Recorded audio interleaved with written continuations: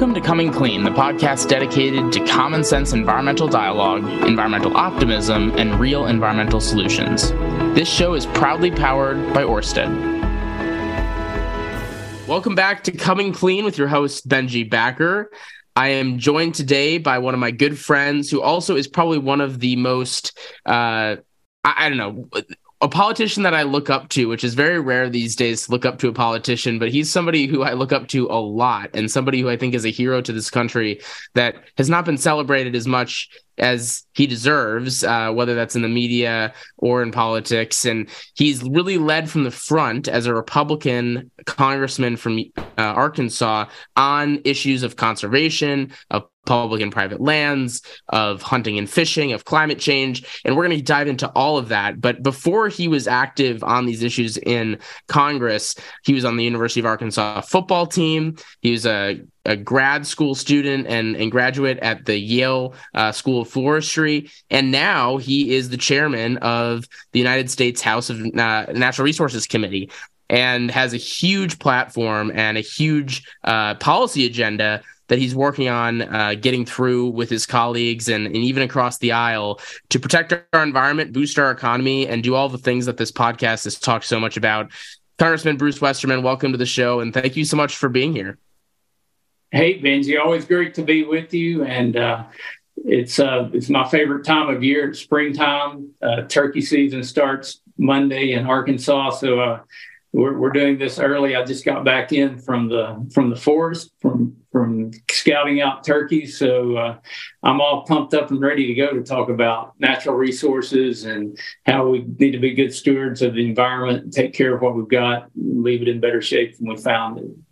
Well, it's actually that passion, that personal passion that you have towards the issue that's probably the most inspiring part of it for me, because that's what brings me to this issue. But you have your own kind of personal story. I mean, right now you just got back from a morning out in nature, and I would love for you to talk about that. But I'd also love for you to talk about why, as you know, most people when they think of a politician, they think of suits and they think of kind of stuffy rooms, and you thrive the most when you're out in nature. You were out there this morning. What's your personal story of why you care so much about this and why it has been such a priority and why you lead on it in a time when not that Republicans haven't been known to lead on it, but it's not necessarily the issue that Republicans are always talking about first and foremost? Why is that not the case for you, and why is it so important? Well, that's a great question, Benji. And I think it does go back to my upbringing and growing up in Arkansas. And some of the folks listening today may not be familiar with Arkansas, but our motto is the natural state. And if you've never been here, it's just a gorgeous place. I'm obviously biased towards it, but I live in Hot Springs, Arkansas, which is a national park. It's in the Ouachita Mountains, the Ouachita National Forest. And I grew up in this environment. And when I was a kid, hunting and fishing were the things I did for my pastime. In school, I played sports, I hunted and I fished and was involved in the Future Farmers of America. And, that combined with what we did at church, that was pretty much what my life consisted of. So I've never lost that passion. I was sharing with my dad this morning about hearing some turkeys gobble. My little brother was out in another place and he heard turkeys gobble, and we're really anticipating the season opening Monday. And my dad said, I think my DNA affected you all with the disease for being outdoors. But I'm glad it did, because if you've never hiked up on a mountain before daylight and be there before first light, and you hear the birds start singing, you see the sun come up, and then you hear if you're a turkey hunter, you hear a turkey gobble, and it gets you all excited. But it's just, it's refreshing. I've been out traveling all week. I've been to California having hearings on water policy. I've been back to Texas. I've been out in my district. Even had a classified briefing. So, all of that going through my mind, but to get out on top of a mountain, out in nature where you're just hearing the birds sing, seeing the sun come up, the beauty of spring, there's nothing better than that. So I want to make sure that my kids and my grandkids are able to have those same experiences. I want to make sure that we take care of the land that we have, take care of the the environment and the climate, and leave it in a better shape than we found it. And that really drives a lot of the policy decisions that I push. And when did it really start to come to your mind that you had to marry that love of the environment that you grew up with? That story is just, I think, probably something that resonates with so many people. But when did you marry that love and that background with knowing that you had to be active on the policy side? What did that look like? Was that in college, undergrad, grad school? Was it when you ran for office? When did you start to realize that the policy side was so important? And when did you start to craft out your own agenda on this that maybe is different than what other people have heard of? Yeah, well, it's part of who I am. So, my career started not with a political ambition. I'm an engineer. That's what I got my undergraduate in, and then I did forestry in graduate school. So my interaction with the environment and with nature wasn't a policy action for 25 years while I was out working in the private sector, but it's what I did in my spare time. I hunted, I fished, I took my kids fishing. It's not just a time to get away personally, but it's something that you do with family. We used to camp a lot. My kids enjoyed camping more when they were growing up than anything else. And we've got a beautiful lake where we can load the tent up in the boat and go out on an island and camp out there and fish and swim and just relax. So, I was just enjoying everything up until I got into the politics. And then I ran for a school board. You don't deal with a lot of environmental policy on the school board. And I got in the state legislature and, started getting more and more involved in it. But then when I got to Congress, I found out I'm the only forester in Congress. Forests play such a critical role in everything when we talk about clean air and clean water, and we talk about wildlife habitat. Forests are essential to that. Now I'm on the Natural Resources Committee, which we have jurisdiction over all the federal lands, the Park Service. I've got the Buffalo National River in my district, which is an amazing place. So I've had an opportunity to really expand what I work on, and the foundation I had with that, that forestry degree from Yale. I've used that a whole lot more in politics than I ever realized that I would. So it's just kind of given me a platform to be there working on these issues that I can tell you when I went to graduate school, I had no idea I would be in Congress someday. Mm-hmm. Well, I think it seems obvious to us, but I think to a lot of listeners, it should be pretty remarkable that for most politicians in Congress, when they think of the environmental issues, they don't think of the environment first. They think of the politics around it. They think of the ramifications of the decisions from a political perspective. Where you stand very different is that when you think about environmental decisions and policies, you are thinking about the environment first because that's your background and that's where you come to this issue from. I just think of like Nancy Pelosi or AOC and others. When they think of this issue, they don't have that background that you have. And that's not to say that they don't care. It's a totally different perspective. And instead of thinking about it politics first, you're thinking the environment first. And I truly believe that is one of the reasons why the Republicans who have led on this have actually got the right approach, and that the solutions actually can work, because when you put the environment first and you have the background in forestry or you have the background in agriculture, which so many of the members of Congress on the right have these backgrounds on these relevant topics before they became members of Congress, I think that is a very distinct difference between the way that Republicans and Democrats look at this. Other than that, I guess, would you agree with that? But also, other than that, what do you think that the Republican and Democrat approaches are, and what's different about them for a listener that might say, yeah, I love the environment. That's why, I see the Democrats leading on this. What's the Republican approach? What's different about it? And why do you feel like that is a better approach? I'm a conservative. I'm a proud conservative. And I think that makes me a better conservationist, because the word conservation is derived from conservative. Teddy Roosevelt, who was a Republican, who was conservative, was the father of conservation. And you and I've talked about this before, but there's like a philosophical definition of a conservative is someone who believes in unchosen responsibilities or unchosen obligations. And as a conservative, I look back on history and I see the things that have happened in this country that have given us great wealth, that have given us great opportunities, that have given us innovation. I look at our Constitution, and I'm a proud defender of our Constitution, and I say, I have an obligation to what people who've come before me have done, but also looking to the future, I have an obligation to the future. And the true conservative wants to conserve. That doesn't mean preserve. And there's a big distinction between preservation and conservation. And when you're talking about especially the living environment, you can't preserve it. Preservation is for artwork. It's for an old historic building.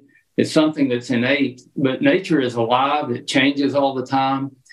Forests are continually changing. And to be a conservationist, you use what you've got, but you leave it in a better shape than how you found it for future generations. And yeah, you talked about backgrounds of members of Congress. The engineering work that I did, where I actually dealt with permits, and I saw the complexity of that, and some of it's very nonsensical. I mean, you can achieve the objectives in a lot less time and a lot more effectively, and you can get more things done. I say we can have a strong environment and a strong economy at the same time, and the two go hand in hand. And there seems to be this mindset that if you want a healthy environment, you have to break your economy to do that. But look around the world, look where the best environments are, and you also have strong economies because people have extra resources to devote to doing things right and taking care of the environment around us. And I think that preservation, conservation dichotomy is one of the biggest differences, to your point. I mean, the left often sees this as, this hands-off approach. And, in a perfect world, if humans weren't around and we weren't having an impact on our environment constantly by just simply living, everything we do takes resources in some way, shape, or form from the environment. If we weren't on this planet, which is obviously not something that we want, then preservation would be the only option. But because we are, and because we're constantly having an impact, and because we're constantly using resources and trying to also balance the protection of the environment at the same time, conservation is really the only way forward. It's something that I write about in my book coming up. It's something that I think one of the coolest stories was a tribal leader in a very successful native tribe on the West Coast told me that the only reason they've been able to restore the salmon population in the river that goes to their tribe is because they have the financial resources to put the money into salmon restoration. And if they were worrying about keeping their economy afloat or struggling with drugs and alcohol problems and the things that a lot of the tribes struggle with, then they wouldn't be able to put that money towards salmon restoration. And I think that it shows the broader point that the countries, the states, the places where the economy is doing well, the environment is well protected, and there is a direct correlation there. That might have not always been true in like the Industrial Revolution and everything, but with the information we have today, with the demand of people to protect the environment today, you need those economic resources to provide an environmentally beneficial resource in protecting the environment. In addition to conservation and preservation, you guys have been working on a pretty large policy agenda as Republicans in the House, ranging from a wide array of topics. But what other kind of differences are there between a right and left approach? And how does that apply to how you're seeing the policy issues unfold right now in Congress? Yeah, you're talking about the bill that we dubbed H.R. 1, saying this is the most important bill to the Republican conference in the House. So H.R. 1 was called the Lower Energy Cost Act. And when you're talking about environment and climate, energy is a huge, huge component of that. And I contend that what the policy we have in H.R. 1 is, again, both better for the environment and better for the economy. And you have to take a macro approach to it.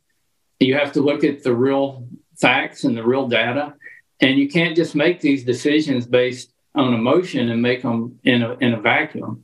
You know, if it were a perfect world, we would have all the carbon-free electricity that everybody could use, an endless supply, and we wouldn't emit any carbon into the atmosphere.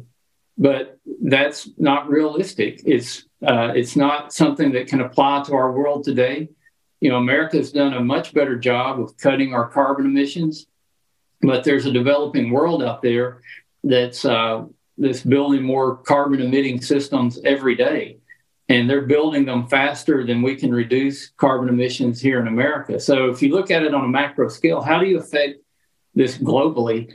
And the key, I think, always comes back to innovation. We have to be the ones that innovate, but it has to be innovation that's economically sound. It can't be a government subsidy that will possibly work here in America, but it's not going to work in India. It's not going to work in China. It's not going to work in developing African countries because they don't have the subsidies to pay. Plus, my opinion is when you subsidize technology, you're subsidizing away innovation. Instead of having the market motivate people to create better innovation, you're subsidizing the current technology because you can get an economic return with the current technology. And we also know that when you produce energy in America, we do it cleaner and safer and more efficiently than any place else in the world. When we use the energy that we produce here, you don't have to transport it as far. And we also know that when you convert coal-fired plants to gas-fired plants, just because of the thermal efficiency and the combustion efficiency of natural gas and the efficiency of a turbine, you're automatically getting less carbon emissions per unit output of electricity. So those are the kinds of things that we can do to make our energy sector cleaner. At the same time, we've got to focus on new technologies. There's a lot of wind and solar being built that has its own issues. That's why our bill not only covered oil and gas extraction, it also covered mineral extraction. The demand for minerals globally is just phenomenal. You know, the statistic I like to use is the World Bank statistic that in the next 25 years, we need to mine more copper than has been mined in the history of the world. Well, America has been blessed with those deposits of not just copper, but basically every kind of mineral and element there is. Yet China is controlling about 63%, almost 2/3 of the world's mineral supply. And in some of those rare earth elements and critical minerals, they're 90 to 95% of the global supply. And they've gone out and hoarded these resources. So when we pass policies to subsidize electrification, and we're not producing not just the mining and the refining, but also the manufacturing of these goods, we end up exporting our wealth to a country like China, who is not following environmental guidelines. They're the ones that are building a coal-fired plant, about one a week, 38 gigawatts in a year of coal power that they built. So our actions have an impact. And it just keeps getting worse when you look at the Chinese supply of minerals, the cobalt in the cell phone that I'm doing this Zoom on. It more than likely came from a Chinese mine in the Congo with child slave labor digging out aggregates of cobalt and putting it in a container to ship to China and make batteries with it. We've got cobalt in America, but we've also got a not in my backyard mentality that says we don't want to disturb our areas. We don't want to do the mining the way that we do it, which is better than anybody else in the world, with absolutely no human rights violations, without with the strongest environmental standards. If we're going to do all this electrification, why wouldn't we use the minerals and elements that we have here? And Benji, this just goes on and on. I can tell you example after example with different elements. So I think there's a smart approach to making a transition and being more innovative. And we haven't even talked about forestry and biochar and biofuels and things like that. I'm very, very bullish on. which again, we're blessed with resources in that area as well.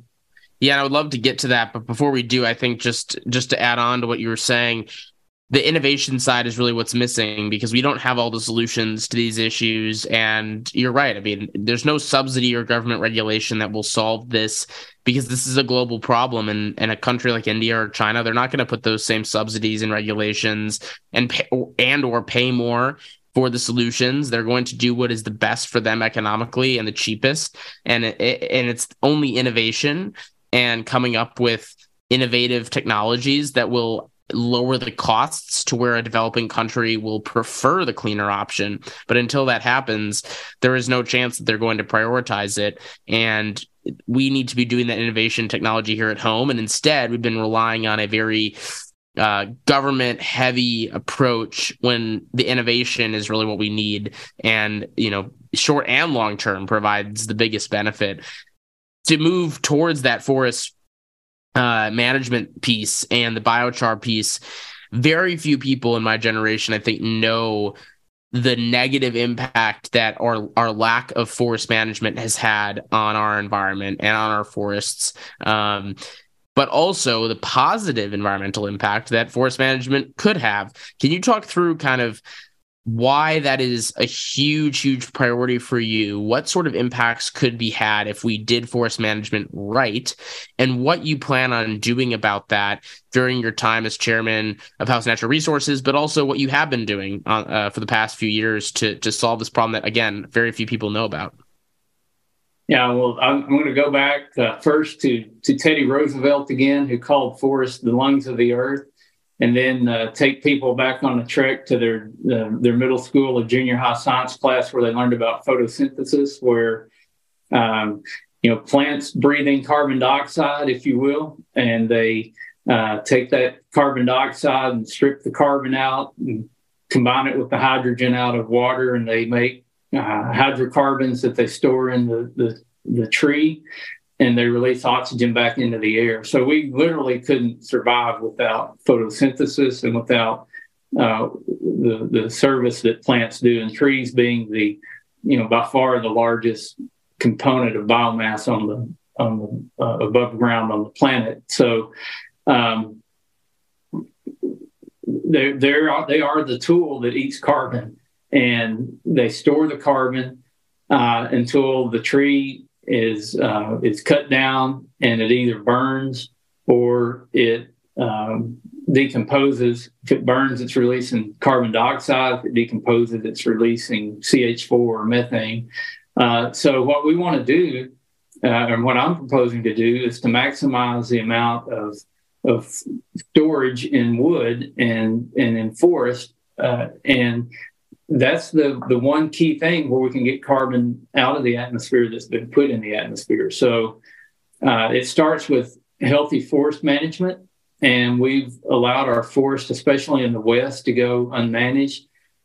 There's the perfect example that I think everybody will get, and it's in our giant sequoia trees. So there are about 37,000 acres of giant sequoias on the planet. They all grow on the western slope of the Sierra Nevadas at about 4,500 feet of elevation. They grow in these very distinct groves. There's about 70 groves out there.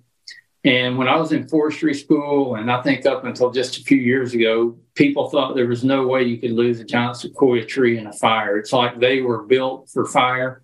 The bark on some of these monarch trees is like 2 feet thick. So it's just like an insulating material God put around the base of the tree.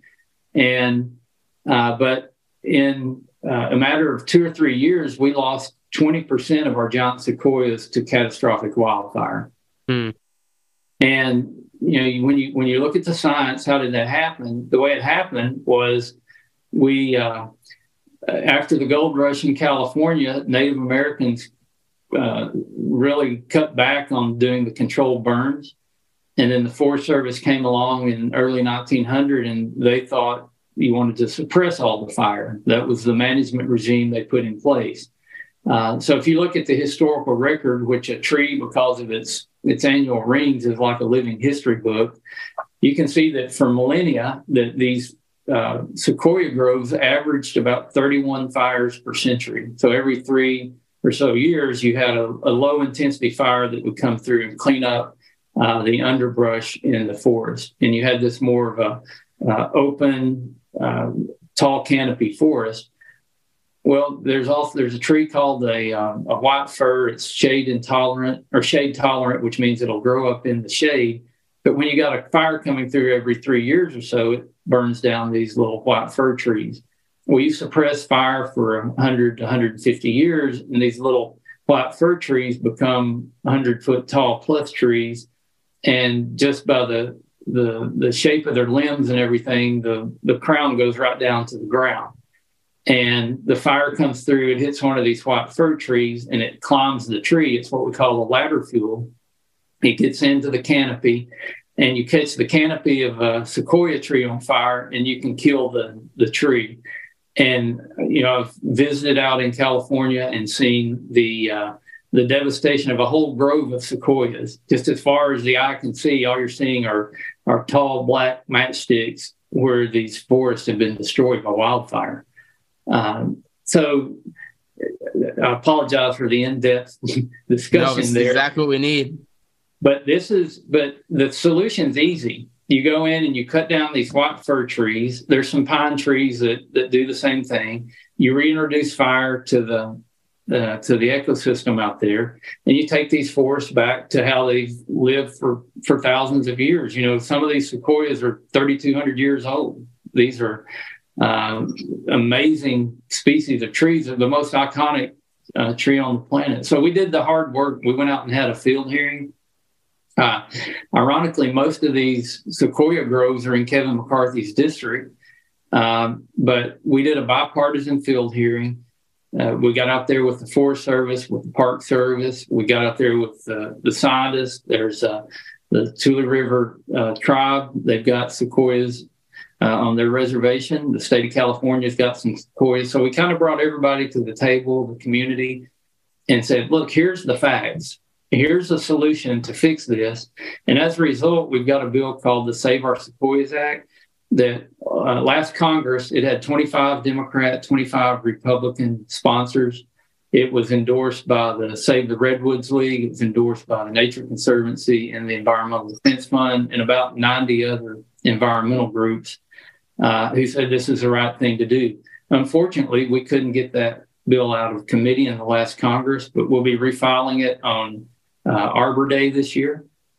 And I know the chairman of the Natural Resources Committee pretty well, and I can almost guarantee you that bill is going to get out of the committee. And, it's very important to the speaker. So I'm pretty sure it'll have its day on the floor of the House. And I believe it's got great support in the Senate as well. So, we could see some real sound forestry management put in place on the most iconic stands of trees on the planet.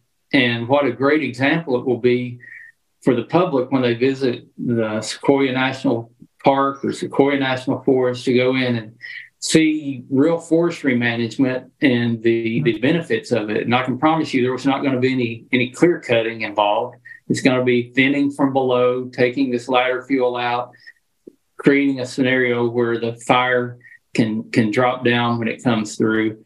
And one of the best things about this, Benji, is the Forest Service has known this, and they actually did some of this management. And we had a fire that went through last year or the year before, and it hit one of these groves where they had done the management, and the fire did exactly what it was supposed to do. It dropped down low, went across the ground, burning the underbrush. So it's not like there's any question of, is this the right thing to do? It's, the academics agree this is the right thing to do.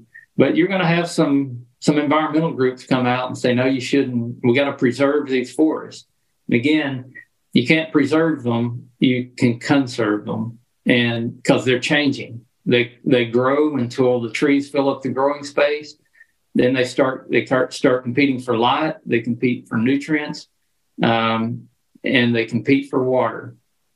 And one of those is going to get limited, so your trees are going to get weaker, and that's when you get disease and infestations, and you get too much biomass per acre, and fire comes through, and you've just got so much fuel there that you get fires that are larger than fires you've seen before. So, even in a world of changing weather and changing climate, we can still manage our forest to thrive in the environment in which these trees are placed. Well, it's truly imperative that we do that. And I think, one of the questions I was going to ask was, why are people against it? But I think you alluded to the fact that, there's this kind of utopian feel good. We can't do anything to the forest, but let them do what they need to do. But like you said, they're ever changing, partially due to humans. And the best thing we can do is go in and actively manage and conserve these places so that we have giant sequoias for the future for a whole host of benefits. And I do think that people don't realize that, a state like California, which has not prioritized forest management because they want to do this preservation mindset, this isn't just something that Bruce Westerman and Benji Becker are talking about that isn't real. This is scientific.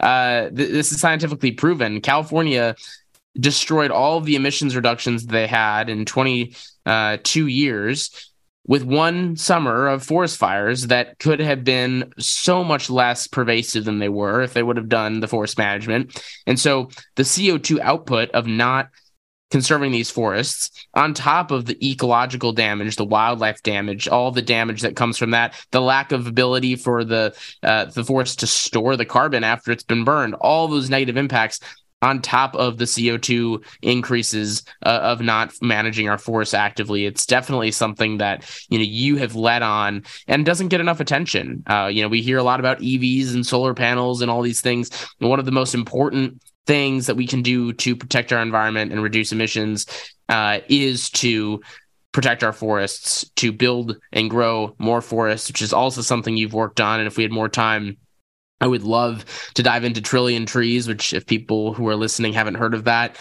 it's an amazing, amazing piece of policy. That's a global kind of effort that Congressman Westerman has led here in the United States. But with the limited time that we have and knowing your leadership on this issue, on forests, on conservation, on climate, I know you work a lot on the energy stuff with your colleagues like Catherine Morris Rogers.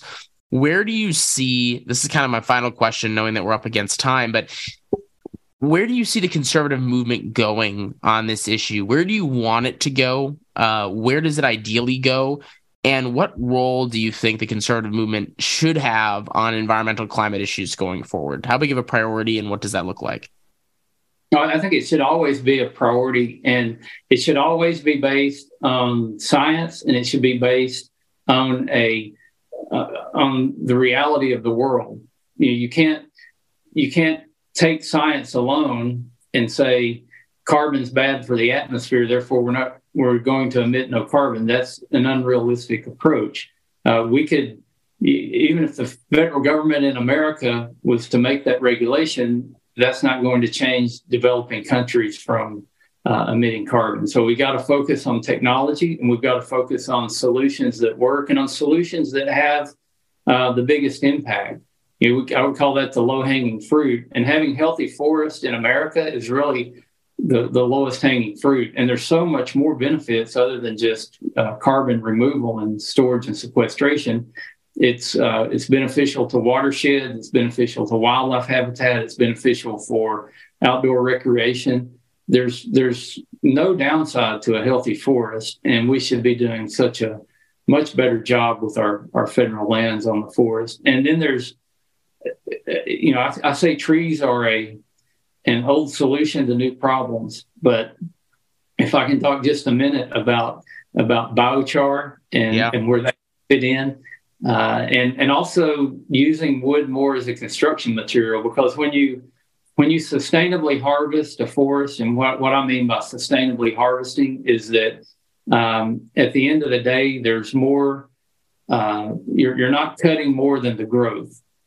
So you think forests are going to grow every year, and what you harvest out of the forest is less than the growth. So you're not removing any more trees or carbon than what can grow in a year. And as you thin these forests out, they can actually grow faster and store more carbon in a larger tree. But when we use these timber products, and we've got some new technology called mass timber construction, where you can actually build skyscrapers out of wood. And this table that I'm sitting at, it's a wooden table. 50% of the weight of this table is carbon. And it's carbon that was stored in the wood that the tree that this came from produced photosynthesis on years and years ago. And this carbon is locked up in the wood for as long as this table's here. So you can think of this table as a carbon battery. Because where this tree was harvested, another one grew up and started pulling more carbon out of the atmosphere, and we're storing this carbon. Wow. And think of a skyscraper as a carbon battery. Right. So start envisioning our buildings and structures and furniture, not just as the purpose they serve for housing and shelter, but also as a carbon battery that stores carbon better than any other method that we can come up with from an engineering standpoint. So you got that going, but you also have residuals when you process this timber. You've got forests that are overstocked that have low value biomass in it that needs to come out. And that's where I think biochar is a great product that, again, biochar is an old product. The Incans made biochar in the Amazon, and you can go dig it up. That was put there over 1,000 years ago. So the cool thing about biochar is it's almost pure carbon. It's a soil amendment that makes the soil hold water and nutrients better and makes those nutrients and water more available for plant uptake. So you think about the arid West where we've got overgrown forests. If you could take this biomass out, make biochar out of it, people could purchase the biochar for a carbon credit, donate it to a farmer or a rancher to put it in the soil. You can even put it back on the forest floor, and it's going to be there. So it gives you a known quantity, long-lasting carbon sequestration that the market is dying to have that. There's billions of dollars sitting out there wanting to invest in carbon sequestration, but finding that right product is really hard to do. And the accounting on biochar would be easy. And plus, in the arid West, if you make the soil, the agriculture soil, more productive from a water and nutrient standpoint, you get all of those benefits that go with it as well. And then the byproduct when you make biochar is you heat wood without oxygen, you drive the moisture out, and then you start driving off volatiles out of the wood that come off as a syngas. The syngas is used to drive the process, but you get excess syngas that you can condense that into liquid transportation fuel. So now you're really talking about some big impacts. I met with an airline this week that they would buy all of the renewable woody biomass fuel they could buy if it was just available to purchase. So that's why the Biochar Act, the Trillion Trees Act, all focuses on innovation and research on how you make these products, and you make a product that the market wants, that you don't have to say, here's a subsidy to go make this. You make it and the market will come. And that's what changes the rest of the world. Not that our energy is the cleanest, but it's the most reliable and the most affordable. And by the way, it's the cleanest kind of energy. So people are going to purchase technology based on reliability and affordability. And our innovation can make it the cleanest on top of that. I think that's the perfect approach that to end on, that I think really explains what the conservative approach is. And what I love about it is that these are a lot of topics that people haven't heard about. This, biochar, I spoke at the National Biochar Conference in West Virginia last year. People don't hear about biochar. They don't hear about forest management. They don't hear about giant sequoias, and they don't hear about, a lot of topics that you have tons of value to add on the conversation, on the agriculture side, on the innovation side, and on the energy side. We've only touched the surface of where we can make progress, but this is the sort of approach that people need to hear about, and the world needs to hear about, because, like you said, you can't make it clean truly, because it will never be adopted if it's not reliable and affordable. And I love and appreciate, and I think America should appreciate how much that has been a central theme of your and so many other of your colleagues' agendas and what you're doing to lead from the front on that. Before we go, I have 3 rapid-fire fun questions that I think you'll enjoy answering. And can I make one? Can I make one plug absolutely. before you ask those? So I'm probably old enough to be the father of most of your listeners here. Maybe not. And I'm pretty social media averse. My staff runs my official social media, but I'm gonna plug one social media because you're talking about biochar and other issues. But you can go on LinkedIn and you can join all these forums and you can get the scientific research and find out what the latest thing is that's happening on in biochar, on forest management, mass timber construction, and I found that very beneficial and educational. It's kind of my kind of social media. So you just search biochar and that information on LinkedIn and a whole host of stuff will come up? Yeah, and you can follow that. When new articles are published, you can go in and read about biochar, and you can really take a deep dive. It's amazing the amount of knowledge that's out there and the way that we can share knowledge anymore. And, it's probably more beneficial to society than cat videos or something. Well, cat videos are beneficial when you're in bed and you're trying not to sleep. Learning about biochar is great when you're trying to solve a complex global challenge. So I can agree with you on that. Interestingly enough, my girlfriend found me on LinkedIn. So LinkedIn may be on the comeback for education and dating. It's a whole host of new bounds here that LinkedIn probably didn't realize they were going to have. But that's really great to know. And we can put some resources about the LinkedIn kind of biochar community when we post this podcast. But with the limited time that we have left, I know you've got to run. You've got really busy things really important things to do in a busy day. I want to know 3 quick questions. What's your favorite tree? Shortleaf pine tree, Pinus echinata mil.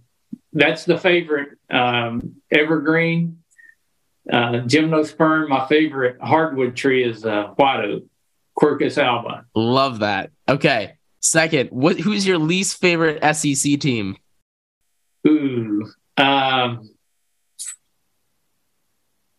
one the Razorbacks are playing, but it's probably Texas A&M, because I played at Arkansas back when we were in the Southwest Conference, and Texas A&M was a rival back then. But Texas and Oklahoma are coming into the SEC, and there's just this natural Arkansas-Texas thing.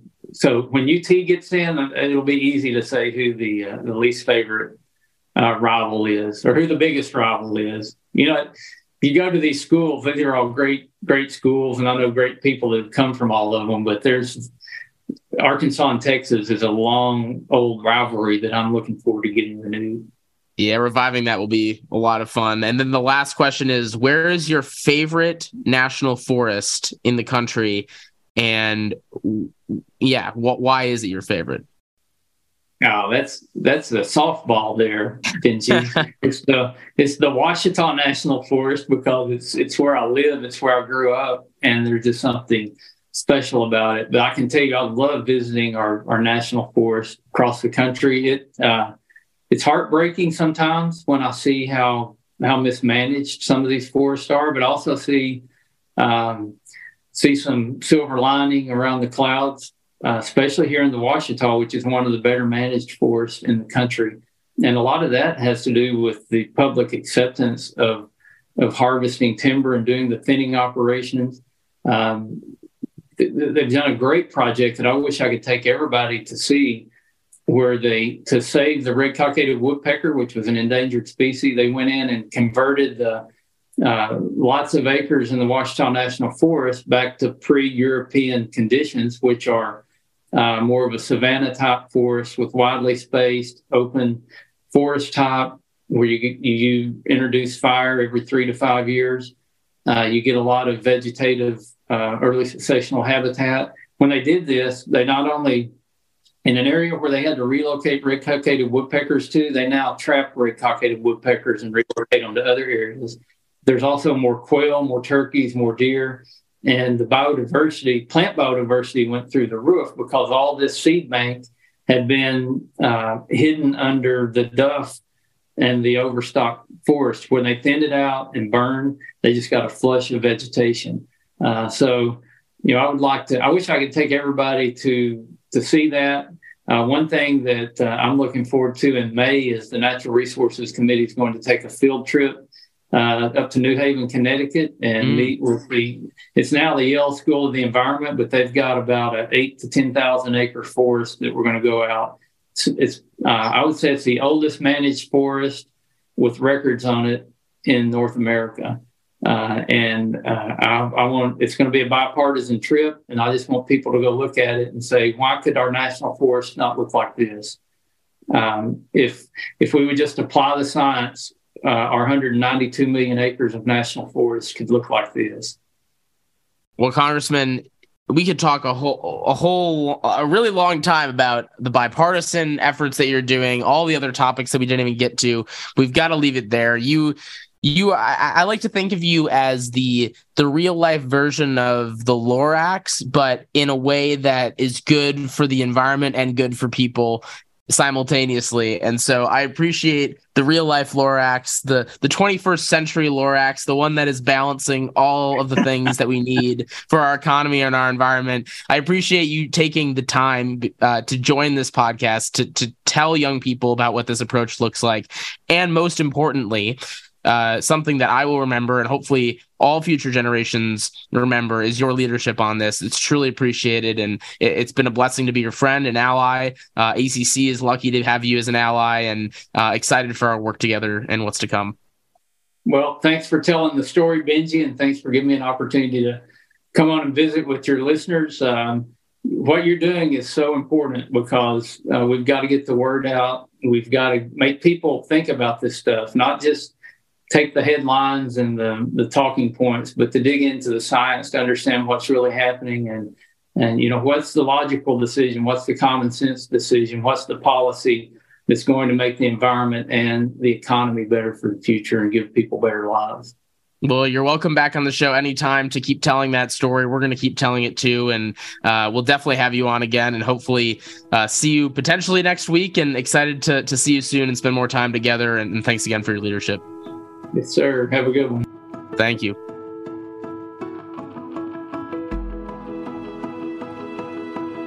And before we jump, the Coming Clean podcast is grateful to be powered by Ørsted, a wonderful company strengthening America's energy security with reliable and domestic clean energy. Through its integrated renewable energy solutions, Ørsted is creating American jobs, investing in American communities, and driving American innovation, all while preserving our country's natural habitats. A clean energy future truly connects us all, and Ørsted is helping lead the charge. To learn more, visit us.orsted.com.